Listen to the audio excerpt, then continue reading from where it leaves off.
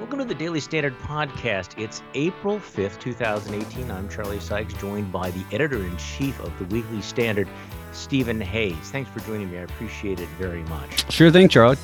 Well, let's just jump right in. The latest controversy about the Trump cabinet surrounds Scott Pruitt. I would have thought, I'll be quite honest with you, that he would have been one of the safest members of the cabinet before that really extraordinary interview with Ed Henry on Fox News, where it was not the most effective performance. The White House suggesting that they take some of these accusations about his spending very, very seriously. So, give me your sense, Stephen. Does Scott Pruitt survive this? Yeah, I would have, if we had had this conversation yesterday, the day before the Ed Henry interview, I would have thought that he probably does, in part because he's earned Donald Trump a lot of praise from conservatives, from Donald Trump's base. The Trump base has been very happy with what Scott Pruitt has done at the EPA, dramatic change from his predecessor under Barack Obama, really making strides in rolling back some pretty ridiculous regulations at the EPA and others that we could probably debate about. But Pruitt's been pretty effective, and Donald Trump, of course, likes that sort of bank shot praise that his administration gets for what Scott Pruitt has done. So on just a visceral level, I think Trump likes Pruitt and likes what he's done. But one story after another, and in particular his ability to answer the pretty straightforward questions that Ed Henry sent his way yesterday, I think has to give the White House pause, and by all indications is giving the White House pause. But President Trump thinks he's effective. As you point out, the things he's doing are very, very central to the agenda.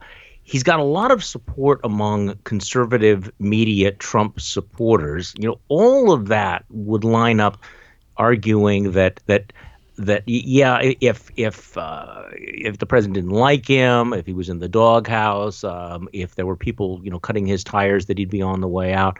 I guess the problem with getting rid of Scott Pruitt is he's really one of the Trumpiest of the members of the cabinet right now, isn't he?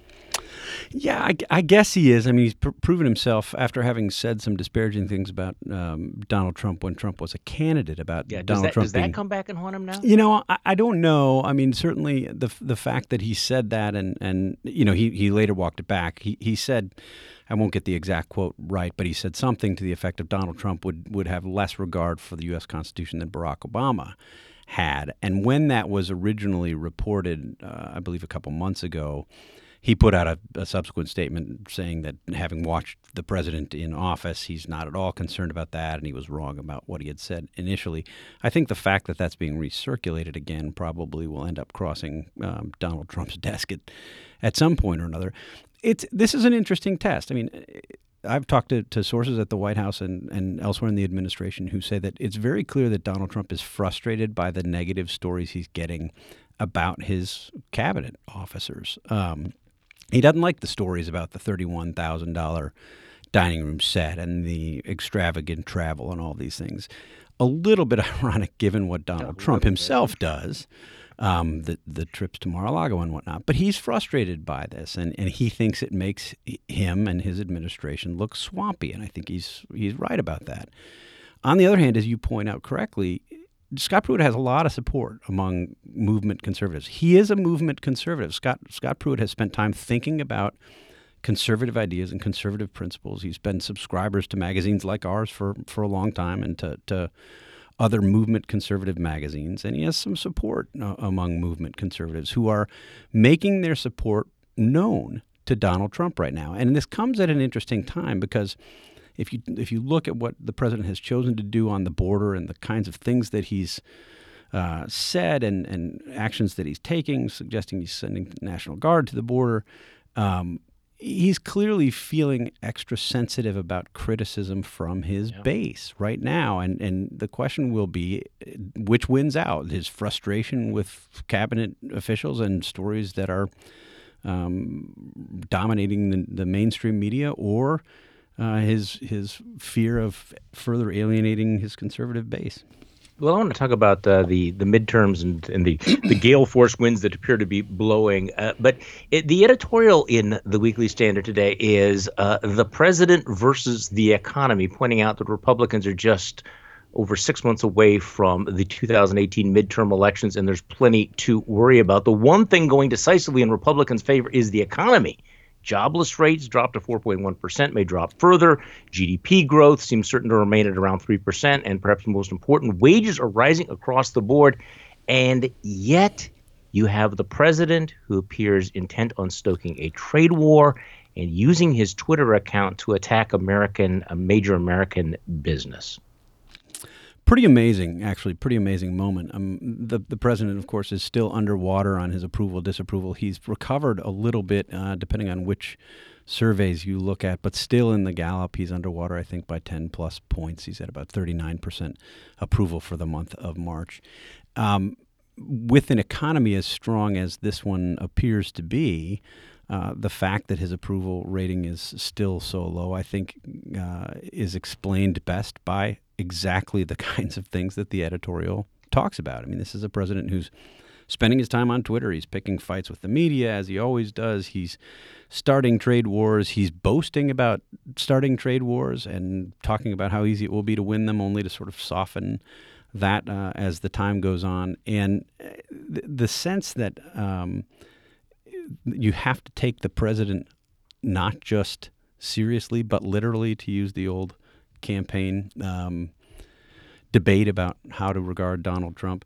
You know, whether we want to take him literally or not, it's very clear that the leaders of China are taking him literally when the president talks about what he's going to do on tariffs and the retaliatory tariffs, which surprised some of the president's top economic advisors, a fact that's sort of beyond me. That's having an effect. You're looking at the market volatility is tremendous. It has the market spooked. It has some of the president's staunchest business supporters spooked.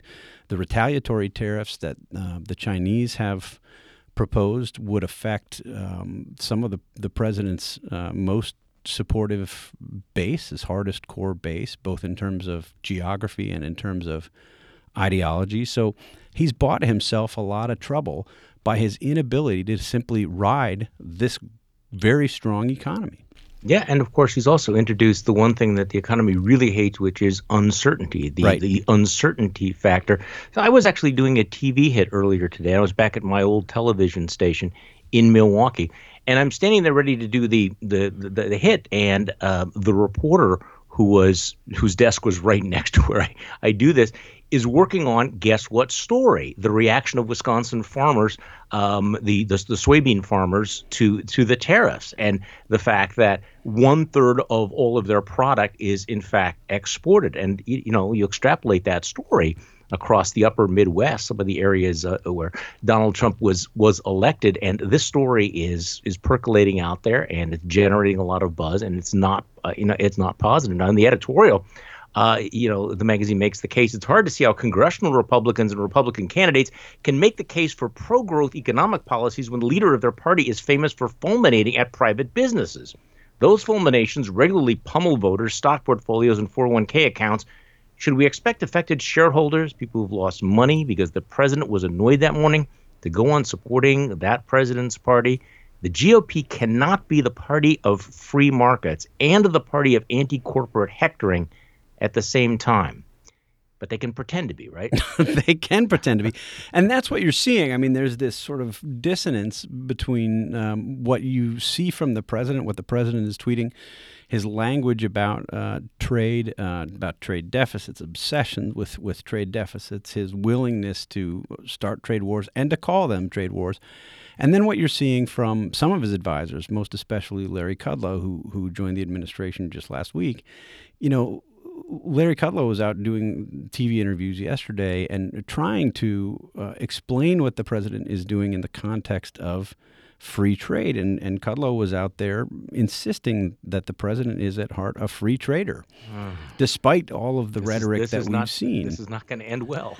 And I like Larry Kudlow. I do. I like Larry Kudlow. I find his personal story inspiring. And I think he could be, if he didn't have to argue against the things that he's been arguing for most of his professional career, he could be a pretty effective public spokesman for the president. He makes a pretty good case when he's on television or when he's in an interview. But if in fact the Republicans are the party of pro-economic growth, or the party of free markets, where are the congressional Republican? I mean, this feels like Groundhog Day. But where are the congressional Republican voices telling the president, okay, stop trying to drive down the stock price of companies?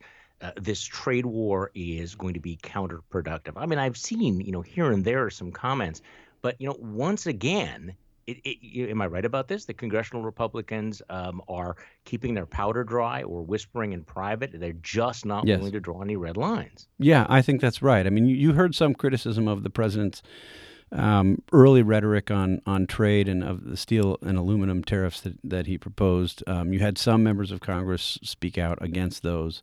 You have members of Congress who are more supportive of the kind of recasting of the confrontation with China as primarily about intellectual property, because that's something that Republicans have been arguing for a while, or at least some Republicans have been arguing for a while. It's time to actually challenge China on intellectual property theft.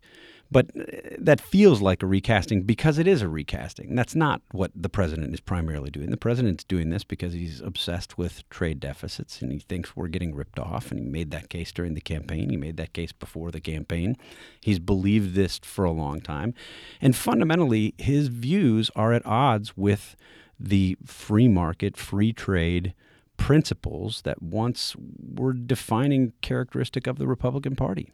Once upon a time. Now, speaking of people who, in fact, do draw red lines, I'm going to be adamant about this, that the story that I have in the Weekly Standard, The Conscience of Ann Coulter, is not pro-Ann Coulter. But the point is that unlike a lot of other people on the right who've supported Trump, Ann Coulter does have a line. I mean, it may be a bizarre, batshit crazy bigoted line, but at least it is a line, and right now she seems to be driving a certain amount of action on the part of the president, right? I mean, when Ann gets unhappy and says that we might be former Trumpers, you can ignore those never Trumpers, but you cannot ignore these former Trumpers who feel betrayed if you go all squishy on immigration.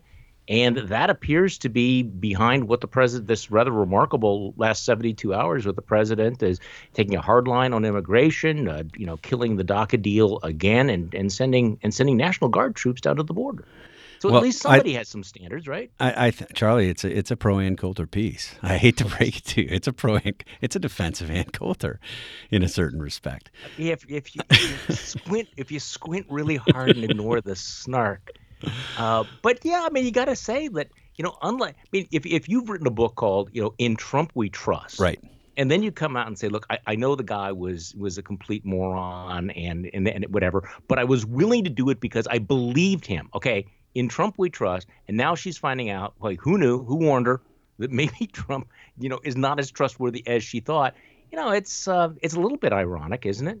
But at least she's following through, unlike a lot of the fluffers that we see in American politics today. Yeah, I mean, I think the question is, do people follow Ann Coulter? I mean, where do other strong Trump supporters in the media, in the commentariat, what have you, do they go? I mean, there's always been, at least it seems to me, a division in sort of the Trump base of the Republican Party. There are, on the one hand, the true America Firsters. I would include Jeff Sessions in that group as maybe the avatar of that group. People who believed in Trumpism more than they believed in Donald Trump, but they saw Donald Trump as a vehicle to enact the kinds of policies that they thought were important. Jeff Sessions would be somebody. Michael Anton, author of the Flight 93 election, would be somebody else who falls into the sort of Trumpist category, where they care about the ideas and they think the old conservative movement is rotten and out of touch. On the other hand, you have the sort of Trump cultists who are the people, as you write in your column, who would defend whatever the president did, including shooting somebody in the middle of Fifth Avenue, and would find ways to talk about other things. The first reaction would be, what did the person deserve to deserve to be shot? And the second question would be, why did the media get the make of the gun wrong? Those folks aren't going to leave Donald Trump, I think, no matter what. Ever. But the question is whether he loses some support among that first group, the America Firsters. And, you know, I think he's been pushing his luck with them, might be the right way to say it. On the one hand, I think they'd be supportive of the kind of trade policies that he's now talking about implementing. On the other hand, they've been frustrated with him on immigration. There was a quote from Mark Krikorian, who's a strong proponent of stricter immigration enforcement and stricter immigration rules, sort of saying we don't even know what to believe on the president from day to day. You've seen some other folks take shots. You also have people who are actually loyal to Jeff Sessions and who are frustrated with the president's constant badgering of Sessions, which continues to this day in private. The president's very upset with Jeff Sessions. So the big question, I think, politically inside the Republican Party as it relates to Trump is, does he keep that Trump base intact, both the America Firsters and the Trump cultists, and then also, win enough of the maybe more traditional conservatives and Republicans to keep his support among Republicans in the 80-85% range? Well, I want to talk about this when of the how the midterms are shaping up, because as the Republicans double down on the base, I think they make it a little bit harder to win the independents. And of course, I want to talk a little bit about what happened in Wisconsin earlier this week. The Daily Standard podcast is brought to you today by Quip. When it comes to your health, brushing your teeth is one of the most important parts of your day, and Quip knows that. They've combined dentistry and design to make a better electric toothbrush. This is the new electric toothbrush that packs just the right amount of vibrations into a slimmer design at a fraction of the cost of bulkier traditional electric brushes. Now, if you travel a lot, you can't take your big electric brush along. You know that. Quip, in fact, though, is built and designed so that you can take it along with you. It also comes with a mount that suctions right to your mirror, unsticks to use as a cover for this travel anywhere, whether it's going in your gym bag or your carry-on. Now, look, most toothbrushes do not get named one of Time Magazine's best inventions of the year, but Quip did, and you can find out for yourself why. Quip starts at just $25, and if you go right now to getquip.com/standard, you'll get your first refill pack free. That's free with a Quip electric toothbrush. That's your first refill pack free at getquip.com/standard. It's spelled getquip.com/standard. Okay, Stephen Hayes, you're a fellow cheesehead. You saw what happened this week. Not only did the left do something they have not done in some time, which is to win an election for a Supreme Court justice in Wisconsin, they want it going away. And Scott Walker tweeted out that, there's a real risk of a blue wave. Your take on that? Yeah, I mean, look, I think Scott Walker's right. He's been saying this for a while. He said it after the state Senate upset in northwestern Wisconsin a couple months ago. He's right about this. And he's sort of standing there in Madison, waving his arms frantically, trying to get people to pay attention. And there's a complacency, I think, among many Republican rank-and-file voters, at least. I don't sense that complacency when I talk to Republican strategists or Republicans up for election this year, including some Republican House members who are in what ought to be considered pretty safe districts. There is a growing concern that what is likely to happen in November is a real wave, and of the proportions of a 1994, a 2010 sizable wave. Now, you can look at counter indicators like the generic ballot. You can look at the president's approval rating, which has trended up in recent days and weeks. We had a good piece from our David Byler about why that might matter, that the president's approval rating has ticked up just a little bit. But I think that the broader trends, particularly when you look at these off-year elections, special elections, either on the state legislative level or the Supreme Court, like we just had in Wisconsin, or the special elections that have taken place nationally for congressional seats, there is a pretty clear message coming from those. Yeah, and there's a palpable gap in enthusiasm. I mean, in Wisconsin, of course, we've been ground zero for some time, and conservative voters have been very, very mobilized. But this time, there's no question who was jazzed to turn out, who was jazzed to walk through fire and crawl over broken glass to get to the polls. And Yep. and I think the really concerning thing is that the liberal candidate, and of course the elections here are very much proxies between right and left. The liberal candidate made no bones about the fact that she was running as an ideological Yes. progressive. We have never had a campaign like this that was remotely successful, much less, victorious. And even though the state Republican Party poured in tons of money and the business community poured in tons of money, I think they got outspent and they just got whooped all around the state. You look at the map comparing 2014 when Scott Walker was reelected to this election, and you see some pretty ominous trends. And I'm not sure that the doubling down on the Ann Coulter wing of the party is going to turn that around in any appreciable way between now and November. Plus, even though the president's approval rating is ticked up, I was looking at the Morning Consult tracking poll, and when you just look at the strong disapproval number, it is really spiking. And isn't that what general elections are about? Measuring the intensity of the support rather Yeah. than just sort of the overall generic support? Well, look, I mean, it was the case in 2010 and then again in 2014 that Republicans were scolded by strategists and commentators and others saying you really have to have a positive message going into these elections or you're not going to do well. And there were efforts at putting together some kind of a contract for America light or something. But ultimately, they ran against Barack Obama and his overreach, and they were successful in part because of exactly what you've identified. There was a tremendous enthusiasm gap between Republicans and Democrats. Republicans exploited that and rode that to tremendous victories. I think it's likely that Democrats will be able to do the same thing again in 2018. And we'll see exactly how big it is, whether it's enough to get Democrats the House and potentially the Senate, where I think their path is a little difficult if you look Tough. at these on a race by race basis. But if you look back at 2010 and 2014, some of the races that we looked at on an individual basis didn't end up really mattering on an individual basis because the Right. wave was so big. Yeah, and there's nothing you can do about it. Okay, just before we sat down for this podcast, the word came out that The Atlantic has fired Kevin Williamson. Of course, a lot of our listeners are familiar with Kevin, who had worked for National Review magazine and then had just recently been hired. Big campaign on the part of the left to get rid of him. This is the statement from Jeffrey Goldberg, who I found to be a reasonable guy in the past. Late yesterday afternoon, information came to our attention that caused us to reconsider this relationship. Specifically, the subject of one of Kevin's most controversial tweets was also a centerpiece of a podcast discussion, see, even podcasts are dangerous, in which Kevin explained his views on the subject of the death penalty and abortion.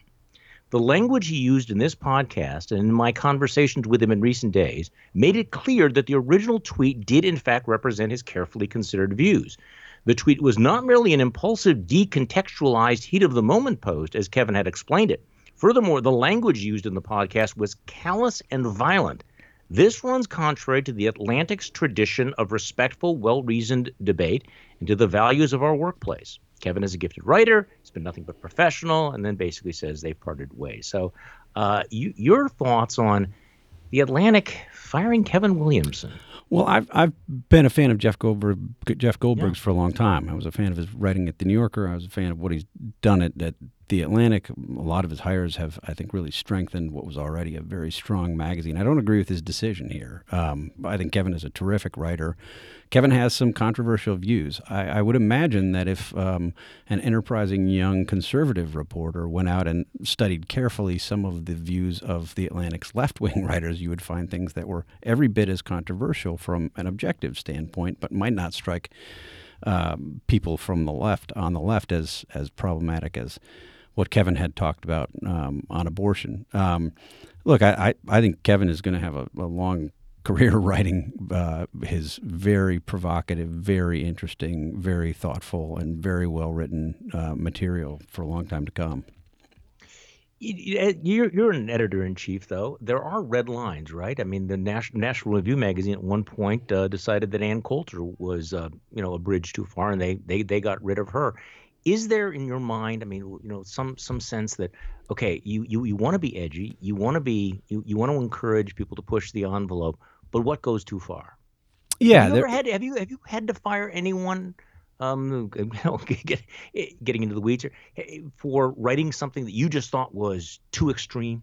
No, I No. haven't.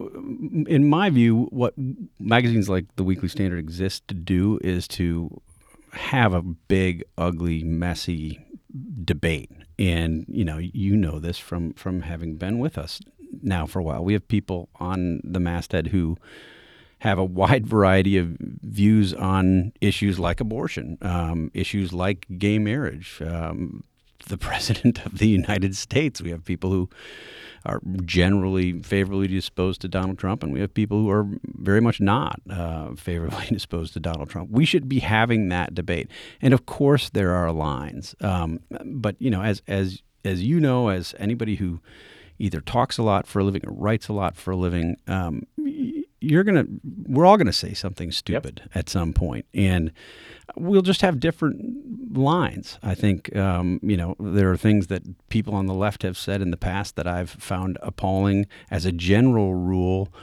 I don't think people should be fired for one-off comments made in the heat of a debate or something, and we're better off to have more debate, even if it's ugly and messy. You can't have an anything goes attitude, though. I mean, we wouldn't publish Milo. Right. The stuff he Right. says, That's a it good example. doesn't encourage debate, or the kind of debate that we want to encourage here. There are other people that we wouldn't publish, but I think as a general matter, it's good to have these debates, and I think better to have them inside magazines like ours, like The Atlantic, like National Review. Stephen A., thank you for joining me, and thanks for listening to the Daily Standard podcast. I'm Charlie Sykes. We'll be back tomorrow, and we'll do this all over again.